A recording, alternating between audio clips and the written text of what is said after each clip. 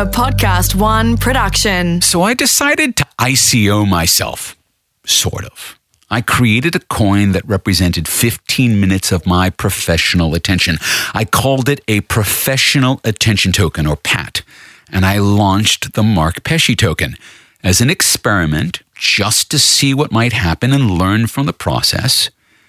One thing I wrote at the time about my practice as a futurist is that it's my job to kick the future until it breaks. And that's what I sought to do with the Mark Pesce token. Could we turn my labor into a currency? And if we could do it for me, could we do it for everyone? Would that change the way we buy and use labor? Would it make labor more fluid? Would it lead to a utopia of productivity and a true meritocracy? Well, okay, all of that seems a bit utopian. But there were some real practicalities to consider. To work, the token would have to be a cryptocurrency, and to be a store of value, people would have to convert their dollars into tokens, and those tokens would have some value relative to a cryptocurrency like Ethereum. And one Mark Pesce token would be equal to such and such amount of Ethereum.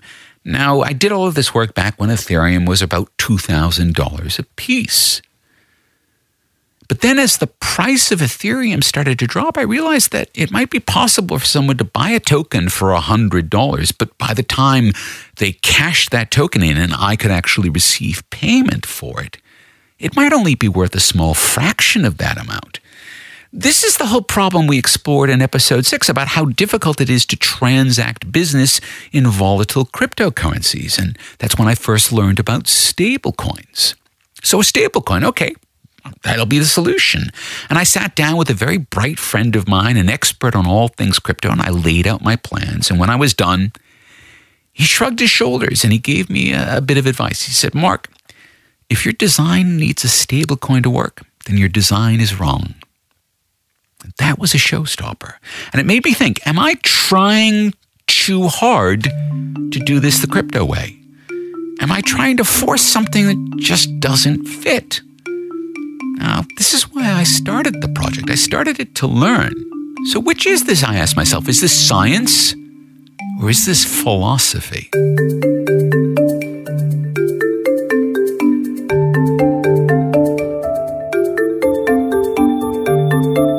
Hello, I'm Mark Pesce, and welcome to the 8th episode of Cryptonomics, a series dedicated to exploring and explaining the way cryptocurrencies and the technology underneath them, the blockchain, will transform our entire world. Along the way, we'll learn what makes it all tick, how people are using this technology to do amazing things, and what it all means for the future of money, finance, investing, and the economy. We'll speak to folks who have built successful businesses using the blockchain, some of whom have even created their own successful cryptocurrencies. We'll learn how things work, why they work, and when they don't. By the time we're finished, you should understand enough to make your own investment calls. You'll have the tools you need to investigate any cryptocurrency investment. Is it real? Is it wise? Is it a good investment? We can't answer these questions for you, but you'll learn which questions you need to ask and the sorts of answers you'll want to receive. The cryptocurrencies, they're only the tip of the iceberg. The whole field of blockchain, it's just a decade old, and it's already working its way into the core of some very established businesses. And it's being used as the foundation for some entirely new ones. Over the next billion seconds, the entire world of economics, everything that's touched by money, will be changed by this new technology. And that's why we're calling this series Cryptonomics. When you look beyond the ripples produced by the rise and fall in all of these cryptocurrencies, you see another wave. It's a tsunami of change that will roll over banks and stock markets, even nations. Now, there's a lot of hype surrounding cryptocurrencies. Some of that is generated, some of that is justified. It's a new way of doing business, and it will force businesses everywhere to make way for it.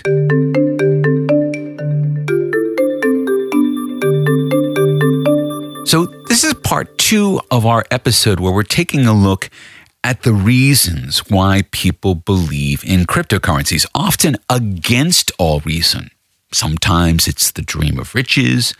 Sometimes it's the fear of missing out.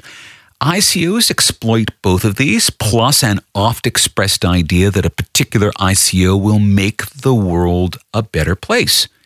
But that's not the whole of it. Some of these reasons are more philosophical. They come from a particular worldview. But how can you tell? Well, you can start by listening to language. There's a word. It's not a new word. It comes to us from Latin, so it's actually quite an old word. But until a few years ago, I never heard this word used. I hear it all the time now, and I've come to listen for it because that word, it tells me heaps about the person who's using it. In poker terms, the word is a tell. It's the kind of tick that lets you know whether the player is holding a winning or a losing hand.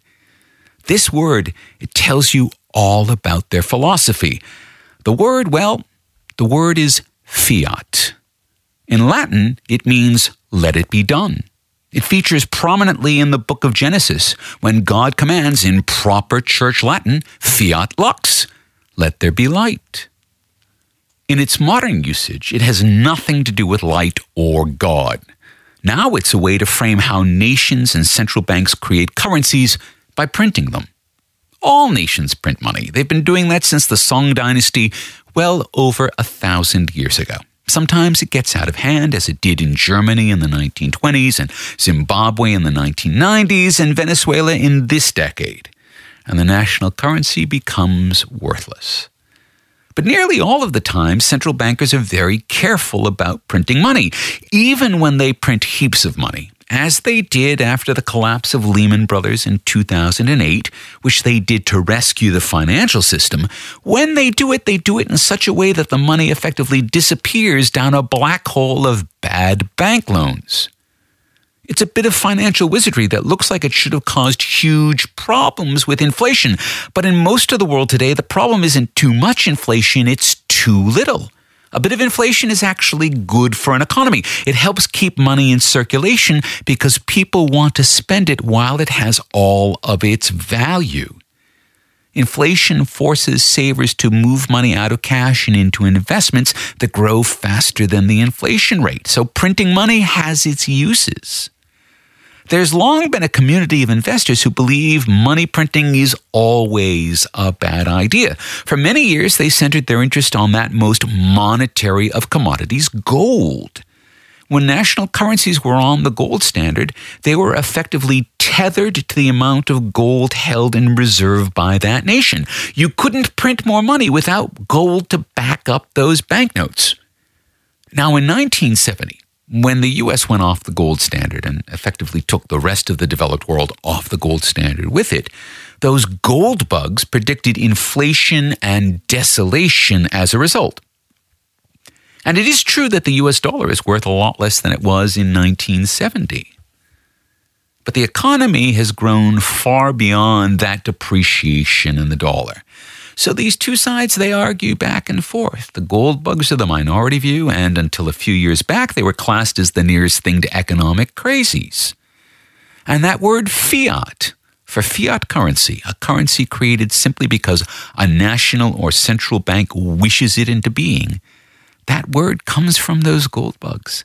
It's a way of framing a national currency as inherently illegitimate because it's backed by a wish and not by gold. And then Bitcoin happened. Pretty much everything gold bugs love about gold, people also love about Bitcoin, with the exception that Bitcoins are utterly immaterial. You still have to believe in them. But people do, just as people believe gold has intrinsic value beyond its utility in jewelry and electronics. The earliest fans of cryptocurrencies, and Bitcoin in particular, were quite often the folks who really appreciated the scarcity by design of Bitcoin. The fact that there's only ever going to be 21 million Bitcoin. No bank or government can print another Bitcoin ever. Nothing in Bitcoin happens by fiat. So the cryptocurrency fans tend to divide currencies into two camps, crypto and fiat. Two philosophies, two tribes. It's a very polar way of seeing the world. One side sees cryptocurrency as inherently legitimate and national currencies as inherently illegitimate. And when you start seeing national currencies as illegitimate, it's not a terribly big step to start seeing those nations as illegitimate. This is something friend and fellow futurist Rob Tercek discovered on a junket to Puerto Rico at the start of 2018. There was this Puerto Rico Cointopia event that happened, and there were 5 or 6 huge events and dozens of smaller events, all involving cryptocurrency and digital currency speculation. So I'm interested in the category, so I decided to head down there and check it out. And to my astonishment, the content of these conferences is actually quite poor. It's not what you expect. You think you're going to get, kind of a seminar in how to maybe launch a coin offering or maybe best practices, or perhaps they're about investing and trading these things. That's not what it is. It's like a rally. It's like a political rally. And the event that I went to, one of the opening speakers is a guy named Max Kaiser, who has a show on RT, which is Russia Today, which is an arm of Pravda. It's basically a propaganda organ for the Russian government.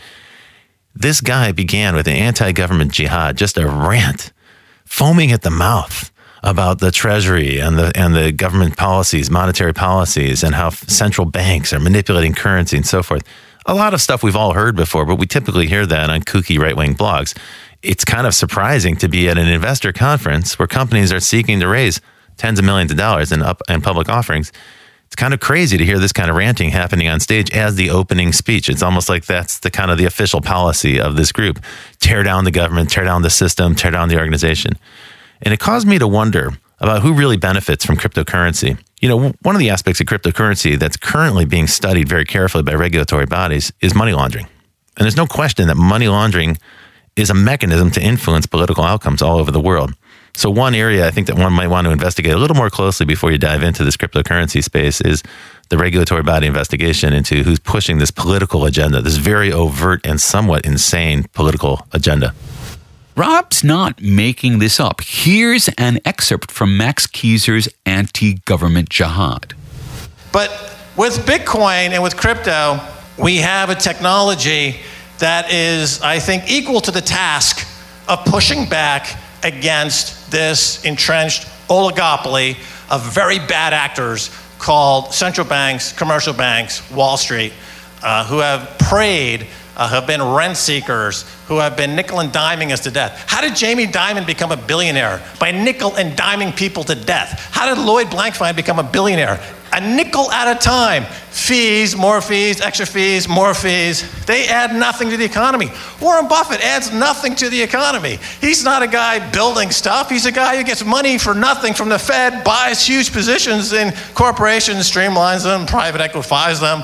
But is he adding anything to the economy? No. He's a negative to the economy. Private equity is a negative to the economy. Look at Toys R Us. Toys R Us is going under after Mitt Romney and his private equity group extracted $200 billion through a leveraged buyout, put in their trousers, and 30,000 jobs are going to be lost. That's financial terrorism. That's not economy. That's not an economy. That's not sustainable. Now, it's a battle. It's a war. We fight this war in the freedom of the press front every day. People accusing us of putting forth issues from a foreign entity, without actually listening to us, reading us, and appreciating that we're in the truth business, and they attack us. Now they're coming for us on the financial front, and we have a censorship-resistant currency. We have individual sovereignty. We have our private keys. You cannot have our private keys. It's difficult to unpick all of this, precisely because there's so much bound up in this hairball of paranoia and economic uncertainty and rage and envy and who knows what level of disinformation. It's easy to make people angry, almost too easy these days. People want villains, and central bankers make very convenient ones. Governments make very convenient ones. Now, that's not to say they're perfect. Nothing in this world is perfect, nor should we expect perfection. But actual malevolence? Let me take a page out of the scientists' books. Extraordinary claims, they say, require extraordinary evidence. And that, there just isn't. But there's a lot of belief wrapped up in philosophy in this corner of the crypto community. And that's what I hear loud and clear when someone uses the word fiat. It's their way of telling others that they're in the in crowd, that they see all of this global economic structure as inevitably headed toward collapse, and just as inevitably that we're headed toward a golden age of cryptocurrencies. Their philosophy points to the imminent coming of an age of individual maximalism, where true virtue and capability are rewarded, where achievement equals merit, where everyone works and no one slacks. It's alluring, and it's also utterly impossible.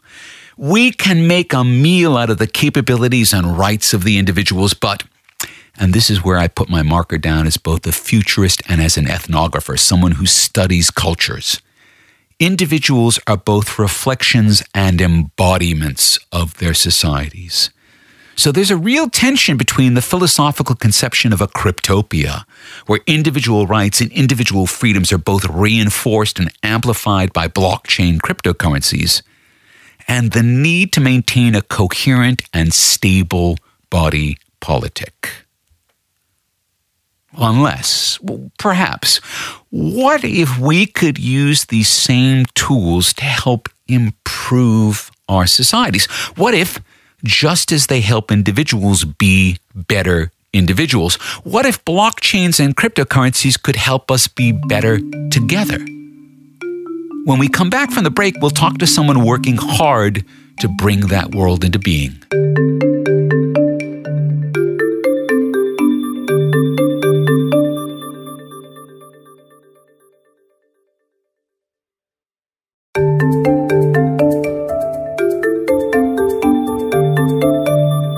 Welcome back to Cryptonomics, where we're looking at the two philosophies governing the world of cryptocurrencies. One philosophy where it's all about helping yourself, where it's right to do so. And another philosophy where it's all about helping others, where it's right to do that. Now, it's not that these worlds are mutually exclusive. They aren't. But partisans in both camps distrust the philosophies of the other. Each feels unsure of themselves in the presence of the other. I mean, if you're a committed individualist, what is it that you fear more than anything else? You fear loss of agency, loss of power, loss of control. And you can see those qualities in folks who disagree with you on this basic philosophical point. But what about the reverse? What if the power you're protecting actually emerges from collective action? We say that Bitcoin is built on mutual distrust. That's true up to a point. But the parties still have to want to trade. There is a social contract even on a blockchain. That social contract, although it's trustless and transparent and accountable, that can be used for the basis of a new way of accounting value. A way that doesn't necessarily prioritize money or profit or the individual, but still needs to keep the books open and balanced. We aren't really used to thinking in those terms because, well, that's not how capitalism functions. It's organized around prioritizing profit to individuals. But there's no fundamental reason why that should be the case. It's just that in reality, we've made that philosophical choice. There are different ways to organize blockchains and currencies toward social ends. There's a lot of work going on in these sorts of social applications for blockchains. Although they're not generally as flashy and as well financed as most ICOs, they're often far more significant. Almost anything is possible. The Possible project out of the Netherlands is proof of that. It's a time bank where people can donate their time towards social good, and that time can be accounted. The Possible project makes it easy for people to donate their time in a way that can be publicly accounted for and audited and valued, even if that value is only in social terms. And it uses a blockchain because that's the best technology we've got to provide those kinds of features, creating a ledger of good. Then there's sharing, which puts the blockchain to work so people can share goods and services throughout a community. Almost anything that you can share, from tools to piano lessons, you can share on sharing. Sharing empowers communities to make the most of their material capacities. And finally, Level 1. Level 1 is a project that's backed by the Bill and Melinda Gates Foundation.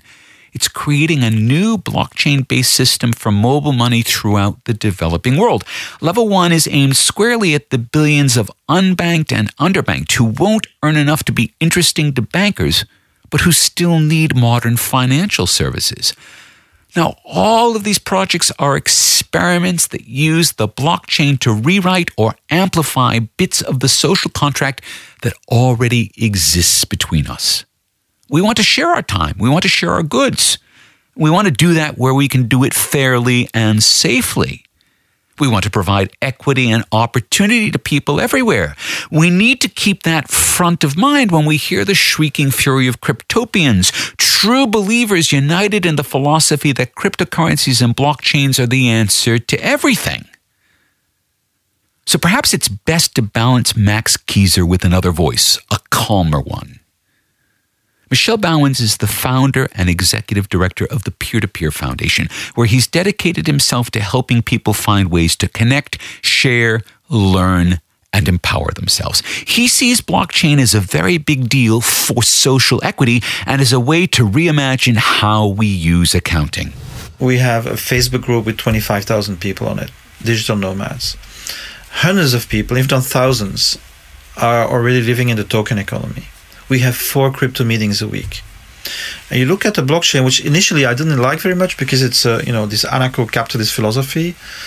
But what I saw what they're doing is, instead of begging for money with venture capital and banks, you create a white paper, you crowdfund, you tokenize, and you keep 40% for labor. Well, that's amazing. And you create an ecosystem that's not really equal, but actually is designed to avoid power concentration in single companies.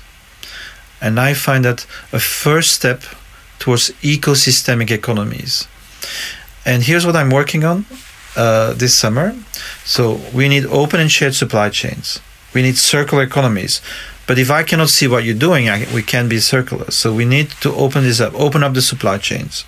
So transparent. Yes, and then we need 3 new kinds of accounting, because every change of civilization has been a change in accounting. We've actually talked about that on Cryptonomics. Right, You're absolutely right. Yeah, the Sumer, the first writing is a ledger. Yeah. That's the state, formation of the state. Double entry accounting is capitalism. We have actually 3 forms of accounting emerging right now. One is open and contributive accounting. A community saying amongst each other, what are we going to consider value, not the market? And, creating an accounting system that recognizes contributions. You plug that in the open supply chain. That's what's happening with the blockchain. Anybody can permissionlessly contribute to the software. Mm-hmm. Don't have to ask permission. Second, REA accounting, resources, events, actions. Double entry looks at the world from the accumulation of capital of a selfish entity. REA accounting is flow accounting. So what's happening, what is flowing in our ecosystem? And the third one is biocapacity accountability. It's how much copper can we use in our context-based sustainability, without destroying the planet, without destroying planetary boundaries. And that's clearly going to be negotiated with everyone else who's trying to use gold or copper or lead or any other resource that's limited. So there's a project called Reporting 3.0 that talks about global thresholds and allocations, and has created a global thresholds and allocations council as a prototype. And we know how much copper there is, and we can update it when we find new copper.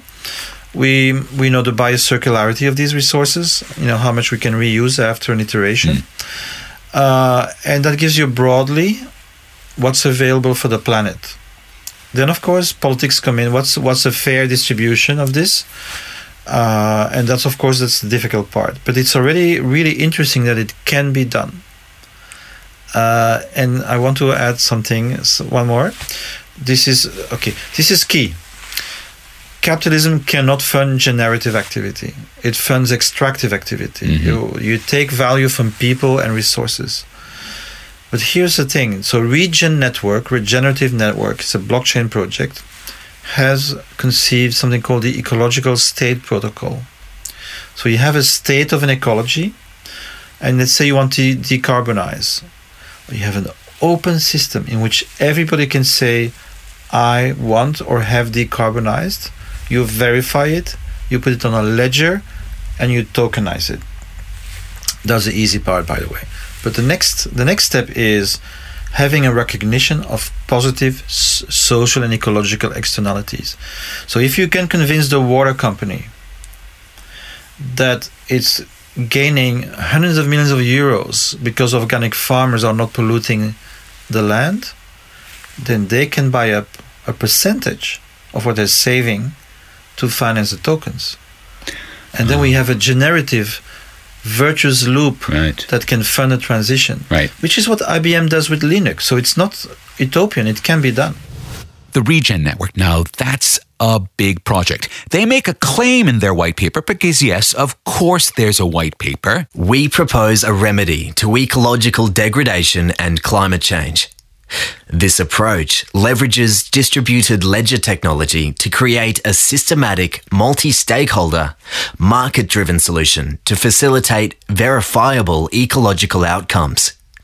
We outline the key technological challenges to creating a decentralized system to monitor and verify ecological state and change of state, and the computational needs, frameworks, and governance that can create a trusted infrastructure for an ecological accounting ledger capable of rewarding ecological regeneration through smart contracts. That's a tall order. Using blockchain-based accounting to radically revision not how finance works, but our relationship to nature and the entire world. That's the kind of high-flown language that ICOs use to sell themselves to the public. But what if it works?